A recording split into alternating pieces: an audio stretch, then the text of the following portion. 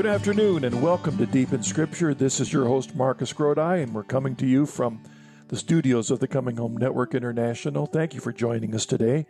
In case this is the first time for you to join our program, I want to tell you that you can go to chnetwork.org to find out about the work of the Coming Home Network, but you can go to deepinscripture.com to access all the old archives of the Deep in Scripture program. Joining me today on the program is a good friend, Father Douglas Grandin. I just gave you I raised your employment to doctor there for a second, Doug. Hey, you know, I have a PhD, but they don't call me that because Father's even better. Okay. Well, welcome to Deep in Scripture. It's great talking to you. Good to see you. You know, I want your listeners to know that 15 years ago, when I was wrestling with coming into the Catholic Church or not, you sent me a whole box load of books and extended friendship to me, and I've been grateful for you and the Journey Home Network ever since. Thank you for your life and your ministry. Well, thank you, Father Doug. The work of the Coming Home Network has never been, and I hope you would affirm this or confirm this, is that the work of the Coming Home Network has never been to push, pull, or prod anybody into the church, but to stand beside and provide prayer and support and fellowship and resources. Mainly the goal is so to help anyone that contacts us grow closer to our Lord Jesus Christ and discern God's call in their life, where He's calling them to serve. Yeah, that's another thing I appreciate about you and your team there, that you value, as do I, what everyone is doing for the kingdom, wherever they are. And I have never had to disparage my life as an evangelical free church pastor or an Episcopal priest. We can look back on our lives outside the Catholic Church and on what others are doing with high praise and thanksgiving for what God is doing everywhere. Yeah, I mean, it all comes down to recognizing, as St. Paul told Timothy or Titus, both of them, that God desires everyone to be saved. God desires and gives grace, Now it's up to us to proclaim the gospel and to live the gospel so that other people can respond to the grace that's in their hearts so that they can turn back to Jesus Christ and to His church. And our goal is to tell. And not to try and guilt somebody in or manipulate because we want them to have a life changed in Jesus Christ. And I know you're committed to that yourself in the work that you do. And I know you work in a local parish and you teach at a seminary, and you also work with Focus, which is really neat because you're... Yeah, I love Focus. Yeah, maybe talk to someone about that because someone listening may not be familiar with the work you do with Focus. Well, this furthers our conversation of a moment ago that we appreciate what's done outside the church, outside the Catholic Church, and value that. Curtis Martin, the founder of Focus, a good friend of yours and mine. Right. Curtis was a kind of a real lapsed Catholic at Louisiana State University, and he was evangelized by missionaries from Campus Crusade for Christ, who brought him to real faith in Christ and introduced him to the love of Scripture. And he grew under Campus Crusade's auspices, and then rather than accept a leadership role with them, he realized I should bring this to the Catholic Church. And eventually Focus was born, where Focus pretty much does what Campus Crusade does, evangelizes kids on university campuses. We're on 130 campuses now, and even moving over into Europe slowly. And then one of the things I'm most excited about is Focus recognizes, as do you and I, that the parish is the central thing. And our parishes are lagging. We're not doing well at evangelizing in our parishes, not doing well at deepening the faith of our own parishioners. And so some of these Focus missionaries are moving from campus work to parishes. We have some pilot projects going here and there around the country. And that's very exciting to me because I want to see the parishes come alive with evangelization and really serious catechesis. Yeah, it's interesting, the parallel, though not an exact parallel, of course, with Campus Crusade, because Campus Crusade even recognized in its work, I think, in Eastern Europe, that pretty soon Campus Crusade was starting churches because they saw the problem in the local. I mean, evangelization was intended by our Lord Jesus Christ to be through the community, through the people of God. When people are baptized, they become a part of the mystical body of Christ, and that is the place where evangelization should take place. But sadly, our parishes, it isn't always happening. So Curtis is taking that model. He's not starting churches by any means, of course, but he is using the gifts of focus to work in evangelization at the local parish level, and that's exciting thing that he's doing. Yeah. So I'm privileged to be now one of the 4 national chaplains, and I'm moving very slowly into greater and greater involvement. I'm 2 days a week now, moving to 3 rather shortly, and who knows what'll happen. I wanted to mention, Marcus, you remember the founder of Campus Crusade is Bill Bright, the late Bill Bright, a really godly, good man. I remember when I was an evangelical seminarian at Trinity Evangelical Divinity School, north of Chicago, and Bill Bright came to chapel. That must have been maybe 88, 89, something like that. And he told us, when none of us thought that communism would ever end, Soviet communism in particular, I remember him telling us, gentlemen, you may not believe this, but it won't be long before God brings Soviet communism to an end. That country is going to be open to missionary work, and you need to be prepared to contribute to that effort. And I thought I had lived, in communist Yugoslavia, and I thought this is not going to happen very soon. And it happened in 91. And then, while I was an Episcopalian, someone asked me if I would go over and teach a course in the dead of winter at the Campus Crusade College in Moscow. And I loved it so much, training these new leaders, that I went back 4 years in a row, each time in the dead of winter. Wow. But thank God for visionary people like Bill Bright and others. Whether they're Catholic or not, they're advancing the kingdom, and we're grateful for that. We definitely are. I remember hearing from one of the bishops of, I think it was Poland, or one of the countries that was formerly part of the Soviet Union, and it was after the fall of the wall and the fall of the Soviet Union, and the bishop made his first visit back to the people, and he wondered what he would find. And he said it was on a rainy day, been raining for days, lousy weather. He figured he wouldn't see anybody, but as he drove down the street, people were coming out of the houses on their knees to welcome him.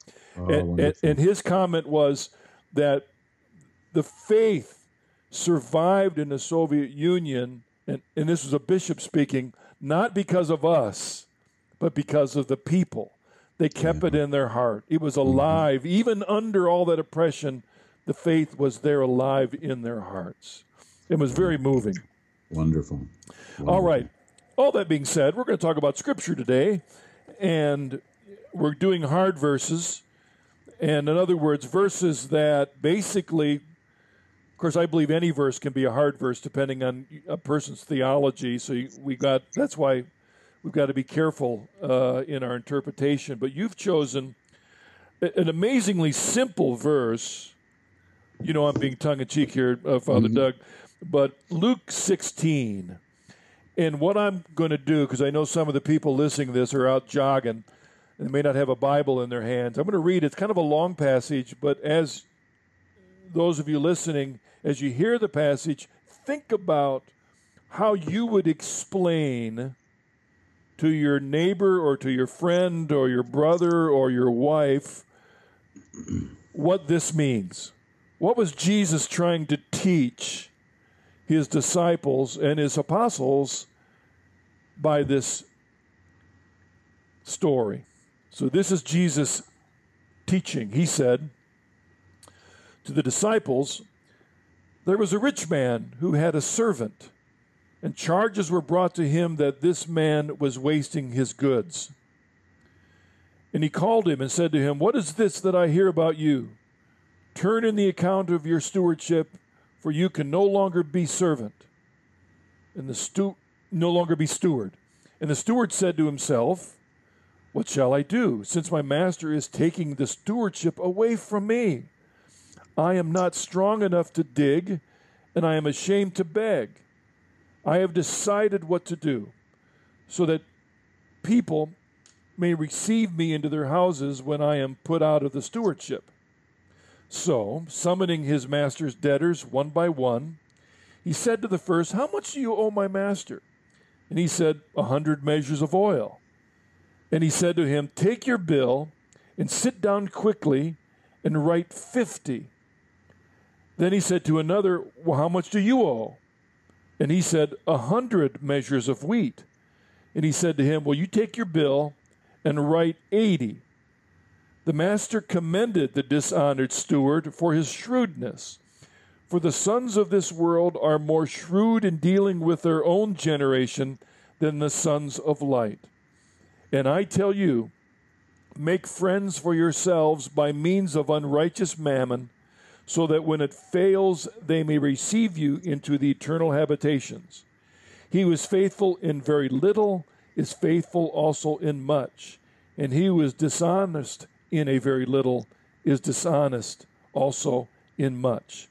If then you have not been faithful in the unrighteous mammon, who will entrust you to true riches? And if you have not been faithful in that which is another's, who will give you that which is your own? No servant can serve two masters, for either he will hate the one and love the other, or he will be devoted to the one and despise the other. You cannot serve God and mammon. Well, Father Grondin, there's a lot of stuff in that, but begin by talking about some of the reasons why this passage might be considered hard. Yeah, this passage is interesting to me because most of the time when I've heard it preached, I feel like that the preacher doesn't quite get at it, and it's always for some it's embarrassing to preach because you have Jesus commending this dishonest man. Yeah. Most of the parables have something odd, something quirky, and in this one, it's clearly that Jesus praises a dishonest man. And we don't have in the parable really the full idea of exactly what he was praised for.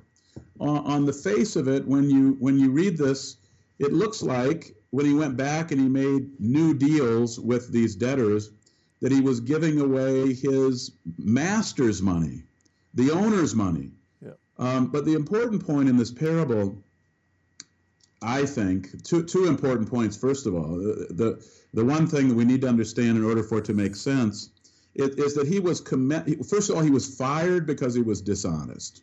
So what was his dishonesty?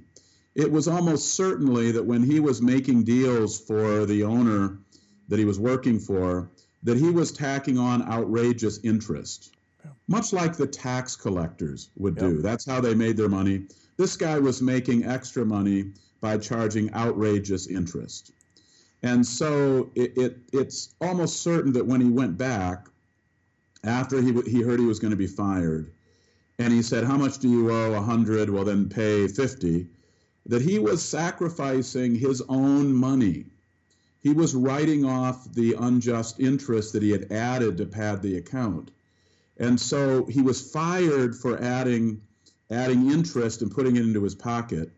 And then when his boss found out that he was going back and sacrificing his own money, he thought, wow, that's a pretty good thing.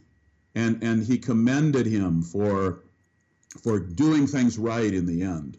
Now that simply sets the stage here for the story. So Jesus can commend this servant for sorting things out. And why did he need to sort things out and make this sacrifice of his own money? Because Jesus tells us he didn't know what he was going to do when he was fired, and he needed help. And so he went to this person and this person and this person, wrote off a large portion of his debt that was his dishonest gain. Why? So that when he was fired, they would receive him into their homes and maybe provide him with some employment. Now, this is the critical point here, that he did it. He sacrificed his own dishonest gain so that he could be invited into their homes after he was fired, because he needed to land on his feet. Yep. And then that leads us to Jesus' primary point in verse 9, where he says, this is the message from the parable, "And I tell you, make friends for yourself by means of unrighteous mammon, so that when it fails, they may receive you into the eternal habitations." Now, once we get behind the difficulty of the story, that this dishonest man was commended for doing an honest thing, writing off his gain, even if it was for personal interest, so that people would receive him into their homes. Once we move beyond that, we say, okay, I see why he was commended, even though he was dishonest. He wasn't commended for his previous dishonesty. He was commended for doing something right at the end, writing off his dishonest gain.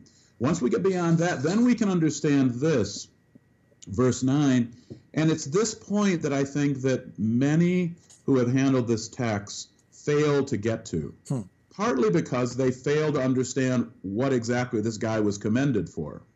And it's critical that what he did was motivated by his need for a home. He needed to go to somebody's house. He needed a place to live, because he had previously been living on his boss's estate. So 2 things here in verse 9. I tell you, make friends for yourself by means of unrighteous mammon. This is to us. So what's unrighteous mammon? It's not saying that all money is evil. We know that. St. Paul said it's the love of money that's evil. But mammon, money, wealth, does tend to corrupt. It does. Yep. We know this. We know that when the church is wealthy, when God's people are wealthy, there's the temptation to lethargy. We have this reading, in Revelations chapter 3 about the Laodicean church was wealthy and lukewarm. So mammon does tend to promote unrighteousness. But we have it. We can't allow it to tempt us. But then the next part. Make friends for yourselves by means of unrighteous mammon, so that when it fails, those friends, may receive you into the eternal habitations. Now this, and I'll send it back to you. Here's the analogy. This fellow took his unrighteous gain, and he made friends with it by writing off their debt, his portion of the gain. He made friends with them. They welcomed him into their homes. What are we supposed to do by analogy? We're supposed to take our wealth, which we have to be very careful it doesn't corrupt us. We're to take that wealth and make friends with it. And those friends, just as that dishonest guy, his friends welcomed him into their homes, these friends that we make with our wealth will welcome us into our eternal home. Now, here's the point, I think, that I very rarely hear when this is preached. God wants us to take our financial resources and invest them wisely in the kingdom. So if people send money to the Coming Home Network, you use that money wisely, you marshal those resources as best you can for the advancement of the kingdom. And someday, when you arrive in heaven, and they arrive in heaven, there will be a whole mass of people who will welcome you and them home. And those people will say, "Who are you?" And they'll say, "You invested your money in the Coming Home Network, and I heard Marcus' podcasts, and I heard his Journey Home program, and I came to faith through that. I came to deeper awareness of the Catholic Church through that." Whether you invest in Focus or Campus Crusade or some other effort, your local parish, you will one day, all of us will one day be amazed that there will be people welcoming us home who will say, since my arrival here, I've become aware it's partly because of you and your investment that I'm here. So I think that's what the message is in this parable. But we don't usually get to that message because often we don't even know what this guy was commended for. Yeah, yeah. You know? And then we let it slip that, okay, he did it to be welcomed into a house. And then we have to, once we get that, which is difficult, then we move to the analogy, which is we give money to good causes, which cause people to be converted or draw closer to Christ, and one day they'll welcome us home. There's an interesting, what do you think? There's also an interesting parallel here, and that's excellent, Father, between the prodigal son and this man, because the prodigal son did not realize the results of his own behavior until he found himself eating the pods of the pigs in the bottom.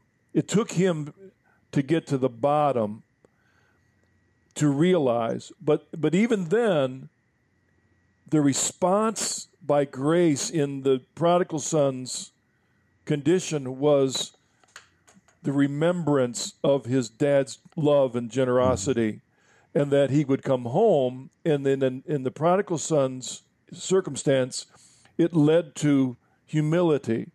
I'll go home, even if I got to be the servant. So there was an awakening within him to his condition, how bad he had gotten himself into, and his need to return home. In the story here, we have a man who's dishonest. He's abusing his master's money. Mm-hmm. And not only between he and his master, but he's abusing the customers. Right. You know, there's a whole bunch of stuff there. And he would probably have gone on like that for the rest of his life, except that the master caught it, and the master was going to fire him. Mm-hmm. And so we have in that guy's life an awakening. And how will he respond to that awakening? Was it totally selfish? Or was he also recognizing that what he had done was wrong? Yes. And so his reaction in the way he treated the customers was he was throwing himself on their mercy, but what he was doing, he was cutting out his dishonesty, like you said. Mm-hmm. He's cutting it back. Now he's being a good servant to these people. I don't think there was anything in that passage where he says, "Hey, Fred, I'm going to cut down to your original bill what it was if you give me a house when I get out of here." Right. It wasn't conditional. It was like the humility of the prodigal son. Right. He was doing what was right, and then he was leaving his future open to God, mm-hmm. to what these people would do. He was trusting that. Yes. And then that, to me, gets into what you're saying, is this. It has to do, I always come back to conversion. This man is going through a conversion of heart. And it's not conditional on, a part of authentic conversion is humility of trusting tomorrow to God. I'm not making a deal with God. I'm not making a deal with, he wasn't making a deal with the customers. He was doing what was right, and that he was trusting tomorrow to God. Absolutely. And it's much like Zacchaeus. We see this in the New Testament. They got this from the law, that if they had been dishonest, they needed to not only surrender their dishonest gain, but then pay some sort of a penalty. And this guy is trying to make things right as best he's able in this difficult situation, and then he gains by being invited into a home or homes there. And of course, when we give of our unrighteous mammon, when we give of our wealth that has the tendency to corrupt, if we're not careful, we don't do it because we want to get to heaven or because we want people to welcome us into heaven. We do it just because it's the right thing to do. But God in his grace gives us these unanticipated bonuses. And one of the bonuses here will be that one day when we enter into eternal habit, our eternal home is what that means, there will be people welcoming us. And we casually put money into the collection plate, or we casually send money home, send money off to this ministry or that. And often we just forget about it. But there will be eternal reverberations from that. And one of those will be that one day we will see the people who have benefited from our faithful giving welcoming us into heaven. What a great day that will be. Yeah. This you get to the good point there that sometimes the phraseology of the Greek as it's translated into the Latin and then into the English, we end up with idioms that don't always translate into our modern day. And it may sound like Jesus is saying that you use this unrighteous money to better yourself. And that's really not what he's saying.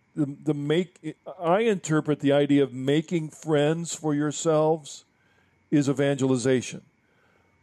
Making friends for yourself has to do with bringing people, friends, into the kingdom. That's what that's about. It really is in the context of that, because that's how the statement ends. Because the statement ends about eternal habitation. As you said, that's the context. It's the kingdom.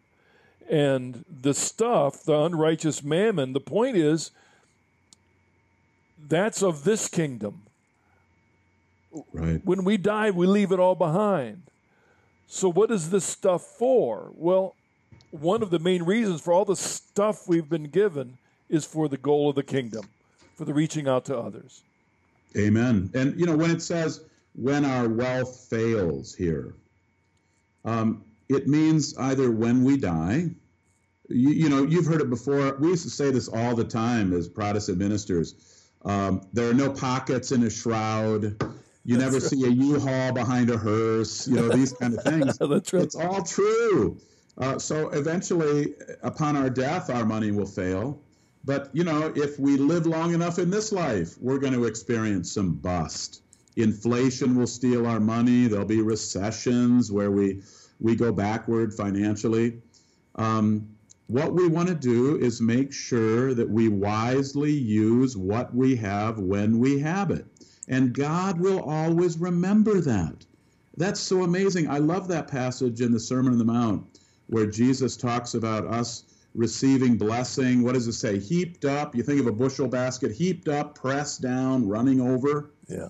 The blessings for what we do are way beyond anything that we do. And we don't just do it for our blessings. We're not prosperity kind of people who say, I'll give $1 and I'll get 10 back. But the fact is that God does bless us. And not just financially, but he blesses us with grace, with insight, with new spiritual gifts, new opportunities for service. But we should be very, very generous. And that's the point here. Yeah. You mentioned the prosperity folk, and we've got a lot of good Christian brothers and sisters that sadly are caught up in that prosperity gospel, which does not make a clear distinction between God's blessings in providing what he discerns we need versus what we want. And the prosperity people think if you got a lot of faith, God's going to give you what you want. Yeah. No, God will provide what you need, and that might actually be very, very, very, very small. I mean, how many clothes do we need? How many barns worth of food do we need? I mean, how many cars do we need? And the point is, God provides our needs. He doesn't provide wants. And when we think of filling our barns full of unrighteous mammon, then we've missed the point. Absolutely. Of what he desires for us. And that's why I love the verse where he says, he who is faithful in a very little is faithful also in much. Growing in holiness begins with the satisfaction of very little, of humility. And that's what this guy did in this story. He was willing to give up everything that he had been stealing before for the sake of trusting the future to God. Yeah, and you know, in verse 14, as we come out of this parable and Jesus' commentary on it, we see why he taught this. In addition to teaching the disciples, verse 14 of Luke 16 says, the Pharisees, who were lovers of money, heard all this and they scoffed at him. Yeah, I mean, God wants us to be blessed, but the mistake of the prosperity gospel is the wrong answer to who's in charge.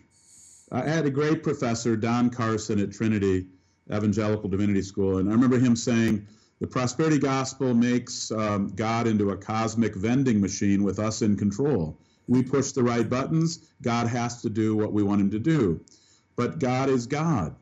And there are times, I know it's hard for some people to believe, and it's hard for us to accept, but there are times when God has lessons for us that are only learned when we're suffering a bit. I look back on my life, I'm 58 years old now, and there were times where God taught me profound lessons about his provision when I was in desperate need. If I wouldn't have been in desperate need, I wouldn't have known that I could trust him. And so it's important for us both to be prosperous, but also to have tight times as well, because we learn great lessons. Suffering is really good for us, even though it's hard. It's amazing, taking what you've said, to compare the prosperity gospel preachers to this story, because in the story we have the master setting a level that the steward was to expect of his customers, but the steward on his own added on to it for himself. Right? Mm-hmm. And God has told us through the Gospels and through the teaching of the church what he expects of us, a level of what he desires us to. He calls us to simplicity and detachment. Mm-hmm. But we want to add on to that. We want to add on what we want. And that's what we expect God to give us, and we expect it from other people. We expect they should see in us all this, the levels of it, and we become dishonest servants by adding on our own rather than being satisfied with what our master has given and called us to do. That's right. And one thing I know for sure, I remember when we had a little Christian school back when I was an evangelical Protestant. We kind of had pity on poor kids that were in bad inner city schools, and we started this little school. We ran it for 8 years, and we provided a good education, good Christian education, and we didn't charge. We just trusted God for the money. Yep. And it was a wonderful time. But a number of these families attended churches that were like prosperity gospel churches. Yeah. And I would go around and visit the churches that our kids attended. And one thing that I noticed over time, everybody suffers. Over time, reality will get to us. And you can pretend that, oh, God, if I just have enough faith, God always wants me to be prosperous. God always wants me to be healthy. God always wants the very best for me.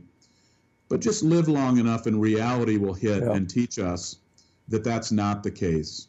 And that it's not just because we don't have enough faith. It's because God's priority is not for us to have a comfortable life.